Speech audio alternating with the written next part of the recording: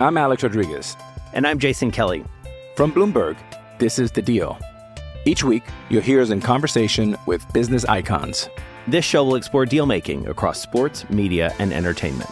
That is a harsh lesson in business. Sports is not as simple as bringing a bunch of big names together. I didn't want to do another stomp you out speech. It opened up so many more doors. The show is called The Deal.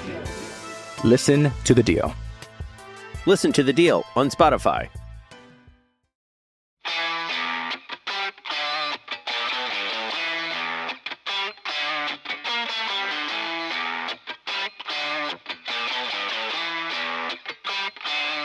Alrighty, hello and welcome to this week's edition of our We Are podcast on the DK Pittsburgh Sports Podcasting Network. I'm Corey Geiger, and we are still going to be joined on this podcast by Jared Prugar, who's covered Penn State for a lot of years. So I'm glad Jared will be sticking around. We have a good time on this podcast, man. I'm glad we're able to continue this. Yeah, you and me both, Corey. I wasn't quite sure how things were going to work out, but I'm glad that so far it has been able to work out for us. Yeah, and DK has allowed Jared to still be here, even though he's not full-time with the company, because this is probably about as good of a podcast as we can do, since we have both been covering Penn State for a long time, and it just keeps it consistent throughout the season. So hopefully everybody enjoys these conversations that Jared and I have. I want to start this week, Jared, with the pressing question of whether Penn State's ready for Michigan or not. You and I talked about this on my radio show literally just a few hours ago on Friday. You seem to think that Penn State is ready for Michigan, right? Why do you think that? Well, I think that they're ready because they've given no indication that they're not going to be ready this year. I think, obviously their track record coming off a bye with James Franklin is what it is, but they were ready at Auburn. They've been preparing for Michigan, I would imagine, long before the bye week. And I think that's kind of why they walk through their game last weekend. But again, it was kind of miserable out. There were excuses, this, that, and the other thing. But I think they're going to be ready to go to Michigan. I think this is Sean Clifford's 65th trip to the Big House. But all joking aside, again, neither team has truly been challenged.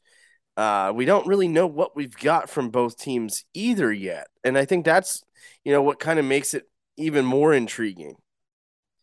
Well, it's interesting because I guess it depends on how we go about the discussion. Are they going to be ready for Michigan? Yes, absolutely. I absolutely think the players mentally, physically, from a confidence standpoint, they're going to be ready. The bigger question, the separate question is, are they good enough? And I don't know the answer to that. Do you think you know the answer to that, Jared? Anybody listening, do you know the answer to is Penn State good enough? Because I think after this 5-0 start with no wins against ranked teams, some sluggish performances and sluggish components of games, I do think they're going to be ready physically going in to the Big House to think that they can play well. Now we just have to find out, is the personnel and the schemes and everything they're going to be doing, are they good enough in all these things? Yeah, I mean, and that's the tough thing, right? Are they going to be good enough? I think up front they will be. I think their secondary is pretty good. I don't think Michigan has seen anybody quite like this before this season. I mean, they lucked out against Maryland. They did okay against Iowa. Iowa played probably its best offensive game all year because they actually had some sort of offense for them. So that matters. But yeah, and the best thing I think for Penn State too, this is a noon game. So there's not going to be a wait around all day kind of deal. It's, hey, we're going to show up at the Big House at noon. The game's on Fox, so it's going to take about 4 hours and play the game. And I think, that's the best part in all of it, is it's not a night game. But if there's a team that's equipped to go into the Big House and deal with a raucous environment, it's Penn State. And they showed that at Auburn at Jordan-Hare. Now, look, we can absolutely ask the same question in reverse. Is Michigan ready for Penn State? And I do think that's a very legitimate, valid question. Michigan played a terrible non-conference schedule. Then they beat Maryland by 7. They beat Iowa by 13 last week. And Michigan is playing this week, by the way. So it's not a given. They go to Indiana. It's not a given they'll be undefeated, although we think that they will be. We're recording this before the game. So we're assuming Michigan's going to win. The thing that concerns me about this game, this particular matchup, is I don't think this is a good matchup for Penn State's defense. Let's backtrack to Purdue. Purdue threw 58 times. What's the best thing Penn State does? They've got a terrific secondary. Joey Porter Jr. looked like an all-world player back there. 6 pass breakups. They held Aiden O'Connell to 50% passing. He was 29 of 58. Yeah, he threw for 300-plus yards, but it was tough yards, a lot of passes broken up. That was a game that played into the strengths of the Penn State defense, which is clearly your secondary. I look at this Michigan game from what I know about Penn State, from what I know about Michigan, and I see it as the opposite. I think this Michigan team very, very much has the capability to take advantage of some of the things that Penn State maybe doesn't do well on defense, and that is probably stopping the run. Blake Corum is having an excellent year. He had 133 last week against Iowa. He had 200-something against Maryland. Let me see if I can find the exact number because it was a big number, 43 against Maryland. I have major concerns about Penn State's linebackers, Jared. We have not seen the defensive line really go up against this kind of offensive line and running game yet. We thought Auburn was going to be a good running team. They really weren't.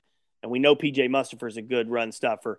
But I just have issues and concerns about the linebackers. So, again, the flip side of that Purdue game, that was a game that you look back in retrospect, it was the perfect kind of opening opponent for Penn State. They could get some confidence with that defense.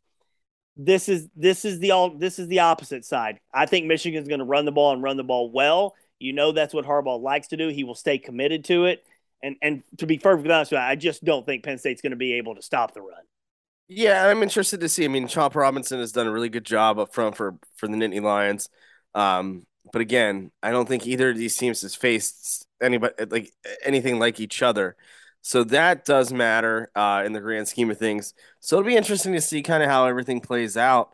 But I think this game is going to be decided up front. I think this is going to be the biggest test for Penn State's offensive line going against the front seven for the Wolverines. But I think that's where it's going to get interesting. Can they finally do it? And I think they actually can match up fairly well with the Wolverines up front, with Michigan's defensive front. And it'll be interesting to kind of see how that plays out, because I think this is the best shot that Penn State's had up front in quite some time. But it'll be interesting, again, to see if it does, in fact, play out that way. Isn't it amazing that we went into Iowa last year with Penn State 5-0? I've gone back and looked at some of the stories that I wrote and other people wrote around the country about that game. You know, we didn't really necessarily know a whole lot about Penn State. We were going to learn a lot about Penn State and so on and so forth. And here we are again a year later, 5-0. We're still asking these exact same questions, even though Penn State goes to Purdue and Auburn and gets wins. And those were good wins. Don't get me wrong. Those are good wins on the road. You do have to kind of take a pause and say, well, how good are either of those teams? Yeah, and I mean that's the thing. We just don't know yet. I think it's so early to tell. You know, I get that they're 5-0, in both teams, and I would imagine when the time comes, Michigan will be 6-0. They have Indiana and this weekend, but that's the kind of that's the scary thing about this early part of the season. Not many teams have been tested the way that you'd expect them to. But at the same time, you got to see what's up. You got to see what they're all about. And this is a gauntlet stretch for Penn State moving forward. They've got Michigan, Minnesota, and then Ohio State. And That's not an easy situation, and things could spiral where they are now 5-3, or they could be 6-1, or I'm sorry, 6-2, or 7-1, or what have you, depending on how things go next weekend. So there's just so much that could happen that we just don't know about yet. So, are they ready? Is Penn State ready for Michigan? I say yes. You say yes. I think most Penn State fans would agree Penn State's ready for Michigan. They're ready to play the game with everything that's at stake. Are they good enough? I can't say that. I'm not sure that anybody can say that with any degree of certainty. What we're going to do here is take a quick break. When we come back, we're going to take a look at the quarterback situation, which I think is fascinating. There are a lot of fascinating discussions about Sean Clifford, Drew Aller, and where the quarterback situation is. So we'll step away for a quick break. We'll talk about that coming up in segment number 2.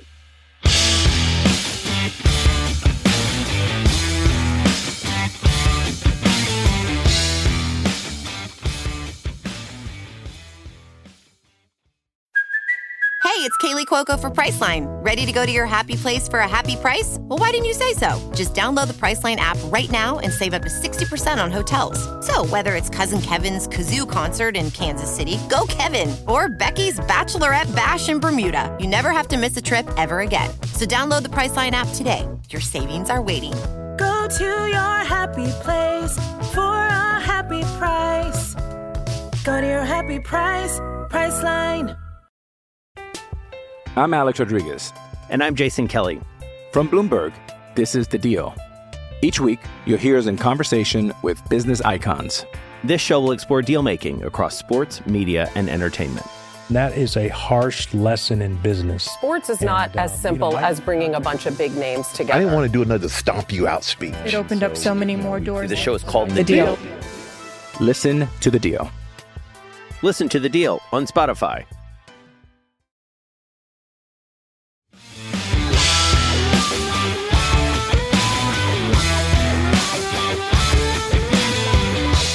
All right, welcome back to our second segment of the We Are podcast on the DK Pittsburgh Sports Podcasting Network.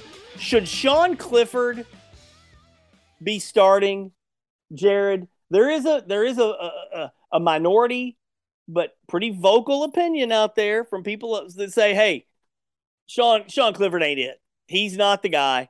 Give Drew Aller a shot. Either let him start, or how about this? Have Sean Clifford on a pretty short leash, and if he struggles against Michigan, you give the freshman a chance." I think it's complete and total bullshit. I'll let you go first, and then I'll expand on what I'm saying. Well, I think at 5-0, I don't think you can go away from Sean Clifford. If they're 3-2, I'm talking about this game, the Michigan right, game, the Michigan game specifically. No, I understand, but I'm saying because they're 5-0, you can't go away from Sean Clifford. He's done enough to get there. He's experienced, and he's got that. He's been in this atmosphere before. He's been there before. So no, I don't think it makes sense to go away from him just yet. I mean, if Penn State loses 2 out of the next 3, then maybe you make that decision. But for Michigan, it should be Sean Clifford, and unless he plays horrifically, then I don't think that it's worth making a change. Now, if he goes out and plays pretty bad, then yeah, and he forces the hand, then yeah, you have to make that change. But so that's the thing. If that's the case, then you just got to handle it. But I don't foresee that happening. But it's Sean Clifford's job to lose, right? You have to let him go out and lose it. He's done nothing wrong as of yet. They're 5-0. So until he proves otherwise, then yeah, it's Sean Clifford's team. Is Drew Aller the future, and is it very promising? Absolutely. But I don't think that it's worth the quarterback change right now. That just adds to unnecessary drama to what has been a really, really good season to date. Now, obviously, there's still a lot to be desired for the rest of the season. But to go to Sean Clifford, or to go to Drew Aller now and go away from Sean Clifford, I think would be a disservice to the football team. Okay. But here's what the fans will tell you. Sean Clifford sucks. Drew Aller's the future. Go to him now. That's what some of these fans are out there thinking. All right. And again, when I called it BS a few minutes ago, what bothers me about college football specifically, and I cover minor league baseball as well. I was having this conversation with Donnie Collins from the Scranton Times-Tribune on my radio show earlier in the week. He covers the Yankees AAA affiliate. I cover the Altoona Curve. Jared, you cover college football on the Curve. There are very few reporters in the country that cover college football and minor league baseball. Well, what am I talking about? Well, they do go hand in hand. College football and minor league baseball, in a lot of ways, are about who is the next player. College football fans love recruiting. They fall all over themselves about recruiting. The next guy, the next guy, the next guy, the next guy, the next guy. Let's offer this ninth grader because he might be good in 7 years. That's what college football fans, a lot of them, really think about. Minor league baseball is the same way. That's all minor league baseball is, the next guy. You think this guy's going to be the next guy when 80% of them don't turn out to be anything. So what bothers me about this notion of going to Drew Aller is, I mean, look, I wrote this earlier in the week. I cannot sit here and strongly defend Sean Clifford. I cannot do it. I will not do it. There is no way to do it. He is an average college quarterback. I know it. You know it. Everybody knows it. The statistics know it. That's all there is to it. But you do know what you're going to get from Sean Clifford. He beat Michigan 2 years ago at the Big House. Now, it was a COVID year. There were no fans. He's actually beaten Michigan twice. He beat him in 2019. Is he better than Drew Aller right now today? To me, absolutely. Drew Aller, you can't throw the kid out there at the Big House in front of 107,000 people and expect him to get the job done. Might Drew Aller be better than Sean Clifford in 3 or 4 weeks? Maybe.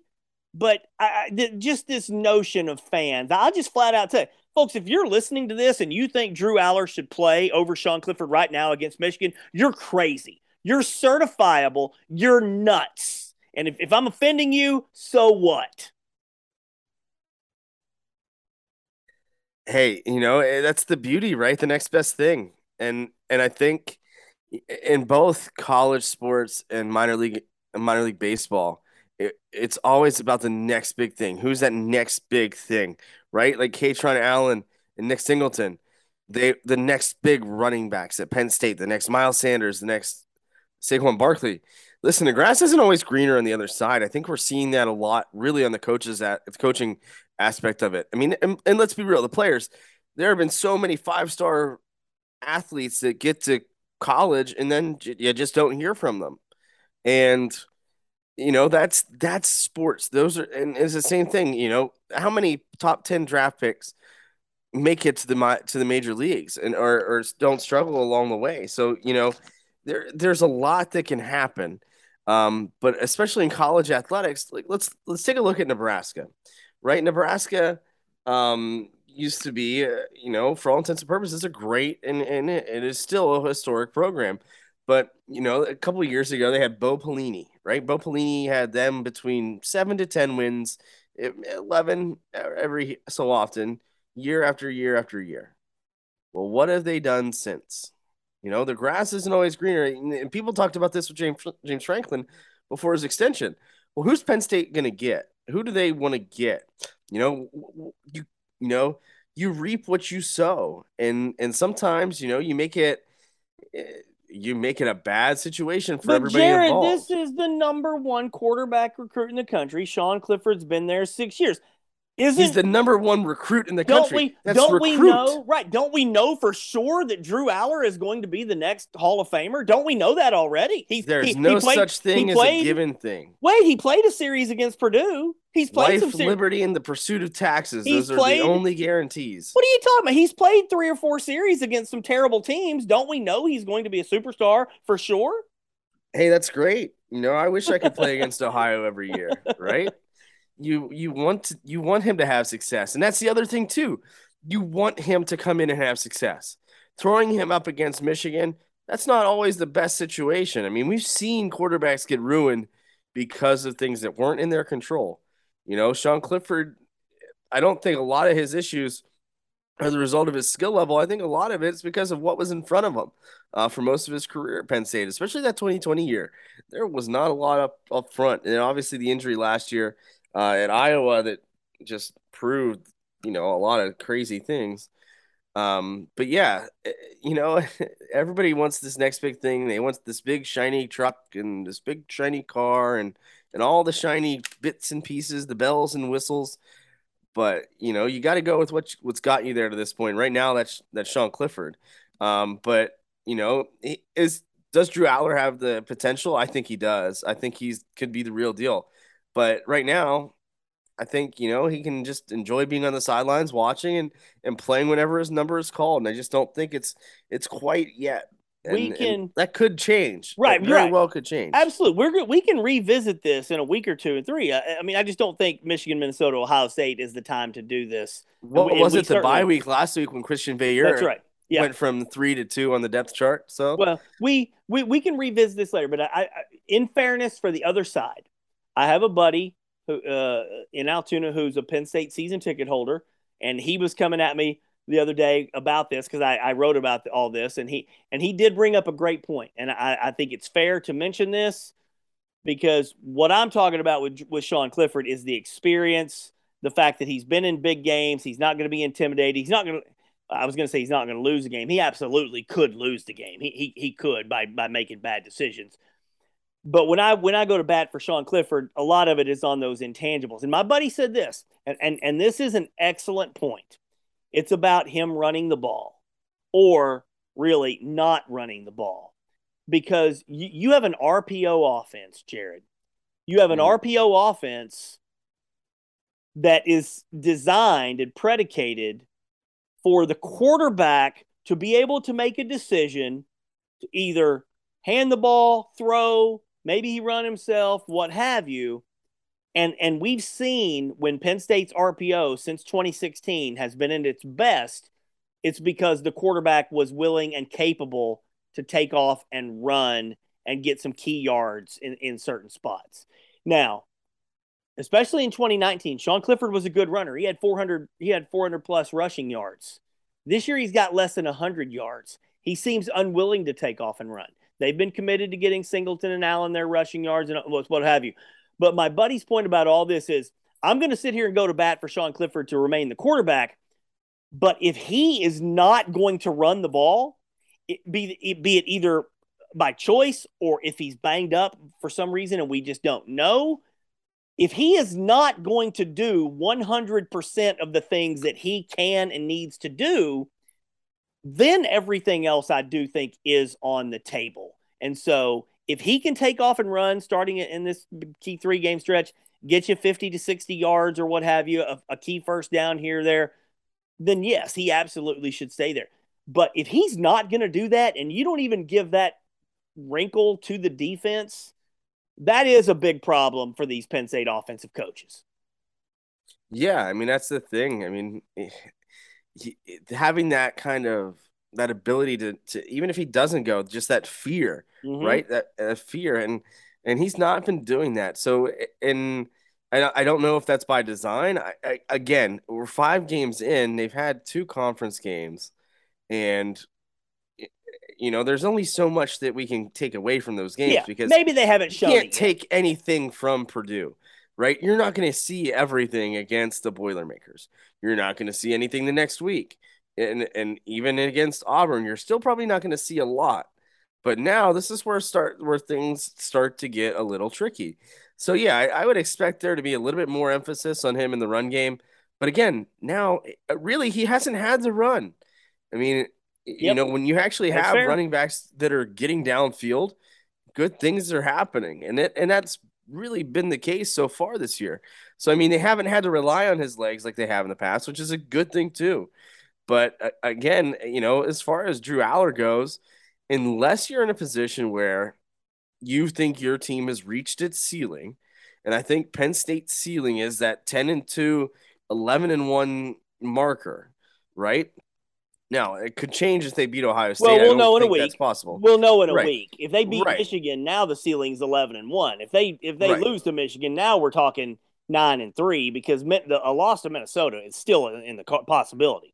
Right. So then that's when you start to reevaluate. Hey, listen, do you want to go 9-3 with a kid that's going to be here for another 2 years? Mm-hmm. Yep. Or are you going to go 9-3 with a kid that could probably still also be here for another 3 years. But, you know, you let and to me, you let the young guy go. You have to I think that's the case. Yeah. Because then you run that issue. Well, hey, listen, you know, then the stuff behind the scenes, oh, well, we're struggling and we're not making a change. And then the next thing you know, Drew Aller's making $6 million a year to play quarterback somewhere else. He's unhappy. And again, the one other component of all this, last year, Sean Clifford could not take off and run because everybody knew the drop off from him to the backup was massive. This year, not so much. And so you'd hate to think anything would ever happen to any player, but if Sean does take off and run and has something happens to him, you're still bringing in a quality kid. All right, we're going to step away here for a quick second, come back in segment 3. Talk about what we do on a bye week. I want to know what Jared's doing on a bye week. We'll get to that here coming up in just a moment.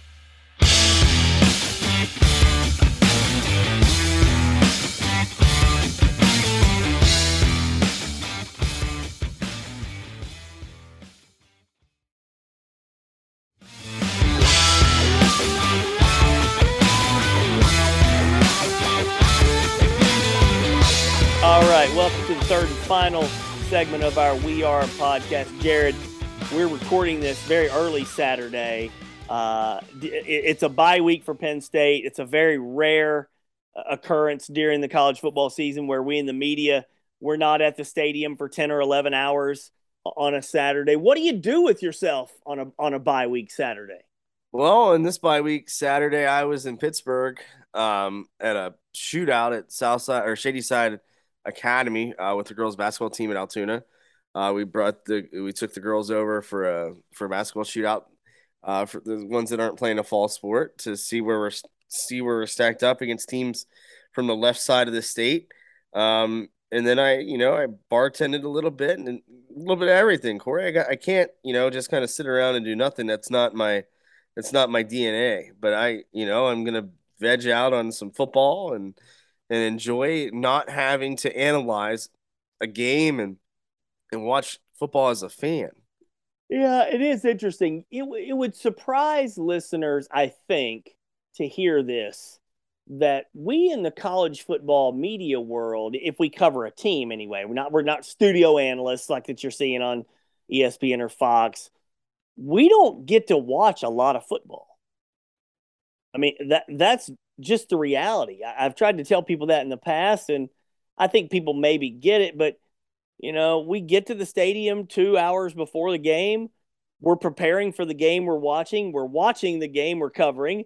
Then we do interviews. Then we're writing about it for 3 or 4 hours. So for a 10-hour window, I don't have time to watch any other games. It would stun people, college football fans, to know how little we in the press box know about what the hell is going on in the rest of the world. We don't even know what the announcers on TV are saying about the Penn State game.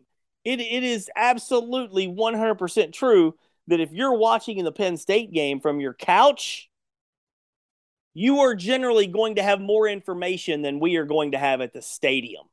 The only benefit you can really ever get at the stadium is if somebody comes out of a game and you see them walk to the tunnel. Okay. Other than that, if you're at home, you get all the analysis and input and slow-mo replay and all this stuff. We don't get all that. So the point I'm trying to make is when I get a bye week Saturday, I actually do try to watch as many other games as I can, just for comparison's sake, just for reference sake. I watch some SEC, watch some Mountain West. I like to stay up late at night and watch some of the Mountain West. I like Air Force. I like watching those military academies. They play some fun football. But that's what I like to do on a bye week, is watch as many other games and conferences as I can, just simply because we don't have that luxury most Saturdays. Right. And that's I think the good thing about Penn State is they typically play a 3:30 game. So you are able to catch a little bit of the first games, and then you get to catch most of Pac-12 after dark or, some of those other games. But that's what makes it kind of cool. You don't get to see and it's tough because as a coach, right? As a coach and as a writer, my brain is always thinking in games, and it's weird and it's not as fun as people might think. So to sit back and enjoy, watching games, it's a lot of fun. And, and not having to like, oh, why did Nick Saban do this? Or why did Gus Malzahn do that? It's, oh, great. They did this and that sucks for them. I don't have to write about it. So that's the beauty in the bye week. And it's great. Some people go away, other people, do whatever, spend more time with their family. And I love that. And I plan on doing that too. But, at the same time, it's awesome because there's no analytics. There's no, hey, why did James Franklin do this? Why did Jake Ferniger miss this field goal? Why did Sean Clifford make that pass? Why couldn't he catch the ball himself if he threw it up? We don't have to worry about that.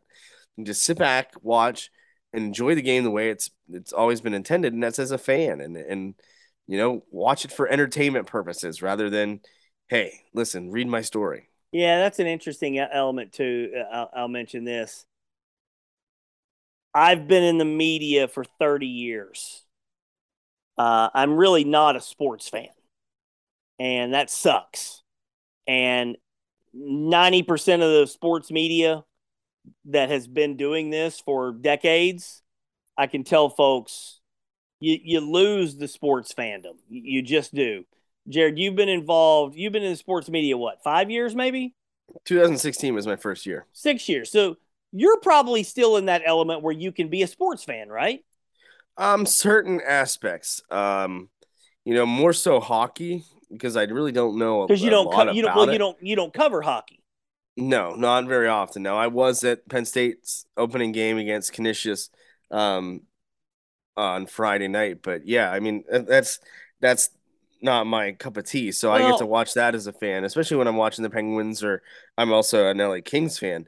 But when it comes to like baseball, I mean, baseball is probably my worst because I'm watching every play as a writer, as a coach, and what are they doing? Why is he doing this? And I'm watching the pitcher, I'm watching the hitter, I'm watching the third base coach, and I'm watching everything. Football, on Sundays I can still be a fan. I watch the Cowboys play, and lately they haven't been disappointing me, which is nice, but I'm usually always setting myself up for that down the road. But yeah, it's tough to turn that, turn that button off. Yes, it is. And the longer people are in the sports media, the more kind of jaded and cynical and removed they get because, as Jared just said, it is difficult to turn that switch off. When your brain works, I've covered, I don't know, 2,000 professional baseball games with the Altoona Curve. I've covered a few 300-400 college football games. When you cover all these games, you're there to watch the game from an analytical standpoint. You're not there to root for a team. So a lot of fans do realize that the media is not there to root, although I do think there are some sports fans out there that think we should be rooting for the team we're covering, which is asinine, but that's just not the case. But again, so this kind of gets me back to my bye week thing of it is nice to try to be able to turn it off, to just watch and just enjoy something that you're not covering. Because when you're in the sports media and you're covering all of these games, your brain just automatically clicks on to, why did that quarterback do that? Why did Russell Wilson not see KJ Hamler? So I understand why KJ Hamler lost his crap that they didn't throw him the ball. But at the same time, hey, Jared, do you know how many catches KJ Hamler has this year for the Broncos? Not very many. 2. So when I saw that, this is my analytical way of thinking. Okay, I totally get that KJ Hamler's losing his crap because Russell Wilson didn't see him. But I also kind of wonder why Russell Wilson would necessarily be looking at KJ Hamler when the guy's got 2 catches all year. That's the way the sports media kind of might look at certain things as opposed to the sports fan, because that stupid analytical button is always turned on. Look, folks, I wish it wasn't. I wish I could go back to when I was 17 and I was just a sports fan and wins and losses meant a whole hell of a lot to me. But quite frankly, they really just don't anymore. Yeah, and that's the thing. That's what's tough about it, right? Everybody wants to worry about the wins and the losses, and yeah, that's great. But there's a lot more to it than just that. And that's the other thing too. So, it'll be interesting to see how things play out. But yeah, I mean, being able to sit back, relax, and enjoy the show, right, is is something that we don't get to do often, but when we do, man, it is great.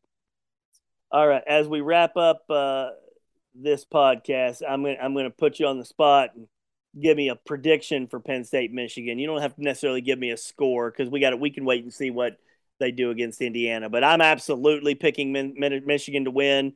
I'm probably going to pick Michigan to win by double digits, Jared. So I'm absolutely on the record with that right now. So how do you see it playing out? Well, since you took Michigan, I don't like to always agree with you, but I'm going to go with Penn State is going to win. Good Lord, are you ever going to not pick your team? Seriously. I mean, you don't have to just pick your team because I picked you think Penn State's going to go there and win the game? Yes, I do think, and I think it'll be single digits. I think it's going to be between 3 and 7 points. But I think this is the best chance that Sean Clifford has had at winning a game at the Big House. At some point, things have got to turn around there. Well, he did win there 2 years ago, but again, that was a COVID. That was a COVID year. There were no fans. It was very different. I would just ask you before we go, what leads you to think that the Penn State team that struggled against Central Michigan and Northwestern is going to just click the button and go out there and win? I think because they typically have played, to the meaning of the game, right? So like at Auburn, that meant something a little bit more, and they were ready. Central Michigan, Northwestern, miserable. Purdue, they came out, for a first game, that's about as ready as you can be. So I think they're going to come out ready. I think this is Sean Clifford's best chance to win in front of a crowd at the Big House. And I think this is the time they finally write those little horrors because, well, they got to start somewhere. Yeah, I just don't think this team is anywhere near as good as what some people think. It's 5-0. They haven't played a ranked team yet. But look, that's why you play the games on the field. We'll see how it goes in 1 week. So I'm fascinated.